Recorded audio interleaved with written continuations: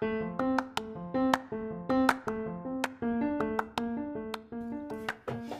everybody, welcome to Simplifying Wealth with Nicole Farabee and Susan Letman. We are the owners of the Farabee-Letman Group here at Coldwell Banker Distinctive Properties. In this podcast, we aim to help you achieve whole life wealth and wellness through simplifying. And also, here we run on coffee, cuss words, and contracts. So let's get to it.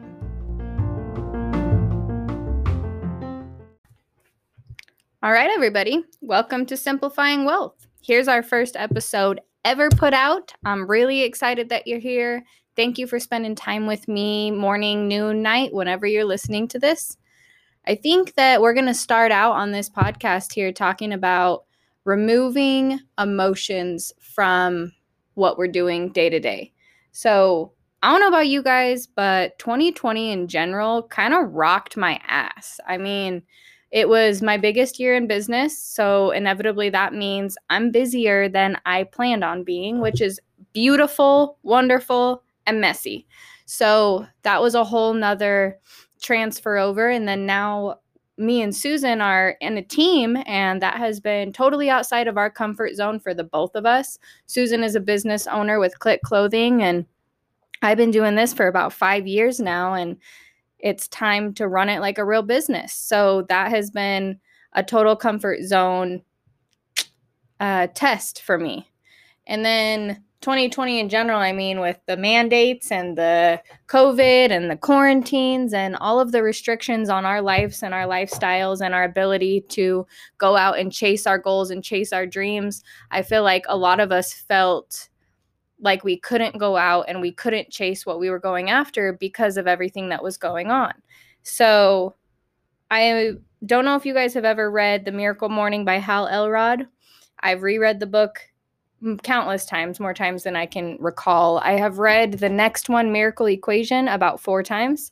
I just finished it the other day for the 4th time.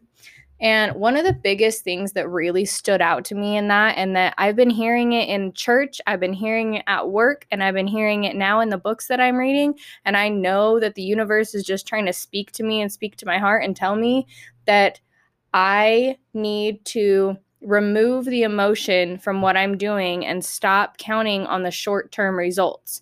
So if we set a goal and we only count on those small short-term results that we look at, you're never going to feel like you're making any progress. I mean, for example, this year, man, 2020, not just 2020, I'm not going to blame it all on this year, but in the past about year and a half, I've gained about 35 pounds, which is excessive to me because I've never been there before. So I wanted to get back in the gym. I wanted to start eating clean. I wanted to do all this stuff. And then multiple times throughout the year, I would start eating clean. I would start working out, do all the things I know I'm supposed to do. And then who knows, a couple months later, I'm angry because I don't see change and I don't see the pounds coming off and I don't see anything. And so screw it. Forget it. I'm going to go drink beer because I'm frustrated. So also, it's the same way. That seems like a small goal and a small changes. It feels big to me, but it's kind of a small change. You know, you just go to the gym when you don't feel like going to the gym. You eat clean when you want to eat pizza, and you just make good choices for your body. So I think what's important to remember in our day-to-day life, for this can go across all spectrums. I mean, you can, as a parent, you can apply this to your life through parenting, because God knows that we feel like nothing we do makes a difference to our kids. They don't listen. They don't care. They don't give a shit. They raise hell. And here we are. We get to clean up the mess. And no matter how hard we try, our kids just never get it. And our parents felt the same way about us. So fast forward to the adults that we are now and the families that we're raising now and the careers we're building now. Our parents had our best interest at heart, and they could not attach themselves to the short-term results because they weren't going for short-term results. They were going for long-term results. So these goals, when we're setting 2021 goals and we're restarting from the beginning and we're reevaluating where we've been and where we want to go, I think it's really vital that we trust the process of it, and you look to people that are doing what you want to do and you rip off and duplicate what they're doing. And, you start getting crystal clear on your priorities, and your priorities will match up with your goals, and you start pursuing your goals with all you've got, period. It never ends. And then you don't attach yourself to what happens in the next couple of weeks. You don't even attach yourself to what happens in the next year. You just stick to the process and you trust in what's going to happen in the universe, because you know that you're making the decisions that you're supposed to. So this year, I think the biggest thing personally I'm working on in 2021 is my personal wellness. Not many people know I am now 26 days sober off alcohol, and I have been going to the gym every day for the past 2 weeks. Beautiful, beautiful changes. I feel good. I know that long term this is going to do me good. I don't see any difference. I don't. It's so frustrating, right? Because I don't see the weight melting off yet, and I don't see my habits completely making a transformational difference in my life.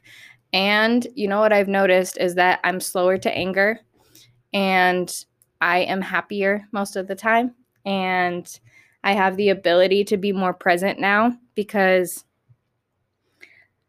I have prioritized my life differently. So going into 2021, all of my goals that I've set, I have some big goals this year. I'm chasing after some huge elephants in the room, and I can do it, and I'm going to do it, and it's scary.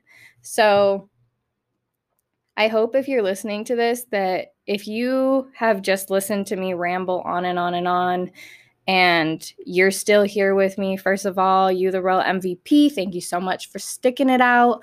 But also take the time to sit down with yourself, get really real about who it is that you want to be, what kind of life it is that you want to live, and then go out and create that through your choices and your actions. Our entire lives are created and molded by our choices. So go out and make good ones. Go out and make choices that align with your values. So if you value social life and going out to meet people, and that kind of that's your focus right now, well, then make choices that will align with that. For me, my priority is God, family, career, and the rest comes after that. So if I'm not prioritizing my heart and my spirit, and the Holy Spirit isn't speaking to me all the time, that's not for everybody, but it has to be for me. I have been through too much, and I didn't do it by myself. So I have to fuel that. And then comes my family, and everything I do is for them. And throughout 2020, it didn't feel like I was doing it for them. It just felt like I was surviving. And they felt the ripple effect of my stress. And that directly contradicts one of my core values. So going into 2021, when I'm setting my schedule and I'm doing my appointments and things like that, my family is a priority above everything. And then you have career. And like I said earlier, my career this year, I've got big goals that I never in a million years thought I would be going after. And it is beautiful and exciting, but it's terrifying. I'm completely stepping outside of who I've been, and going to this next level and reaching these goals is going to require an entirely new version of who I am. And it's a version I've never been before. So I'm going to get uncomfortable, and I'm going to fail, and I'm going to learn, because failure wasn't a good word to use, because I don't believe in failure. I either win or I learn. And when I fail this year, I'm going to take what I can get from it, and I'm going to run, because I can always do better. I can always be better. And I can't wait to see what happens this year, not just for me and my family and my career, but also for your families and your kids and your careers and your goals. I want to see you go after what you love and what you want to do with your entire heart, and don't be scared, and don't attach yourself to what happens in the next week or two. Make sure that you have that big picture in mind. And when it gets hard, because it'll get hard, you'll wake up one day and you'll be like, fuck this. I'm out. I don't want to do this anymore. I don't even know why I'm doing this. You have to remember why you started. Remember why you started. Remember why you're doing this, and remember where you're headed. Remind yourself. And if you need help, my cell phone is always up for accountability. I will call you out. I am that friend. So find somebody that will call you out. Find somebody that will remind you gently when you have a hard time remembering why you're doing what you're doing. Because you and I and everybody in this world owes it to ourselves, our families, and to the rest of the world to be the best, very best version of ourselves. We owe it. We bring something to the table that nobody else does. You bring something to the table that I could learn from you, and it would make my life better because of what you've went through, because of your story. So make sure you're showing up, and you're showing up with all of you. You're showing up with the mess. You're showing up with the love.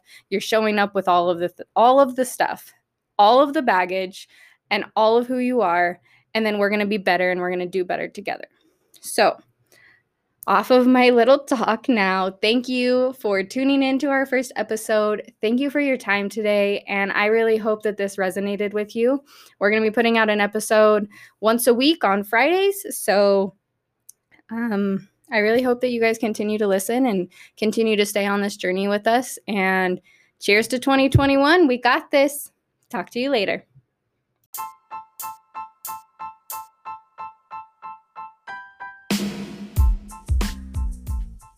Hey, all right, we made it through the first episode. Nobody died. Thank you for tuning in here at Simplifying Wealth with Nicole Farabee and Susan Letman with the Farabee Letman Group at Coldwell Banker Distinctive Properties. Please look up Farabee Letman Group on all social media platforms, and please connect with us. We'd love to hear from you.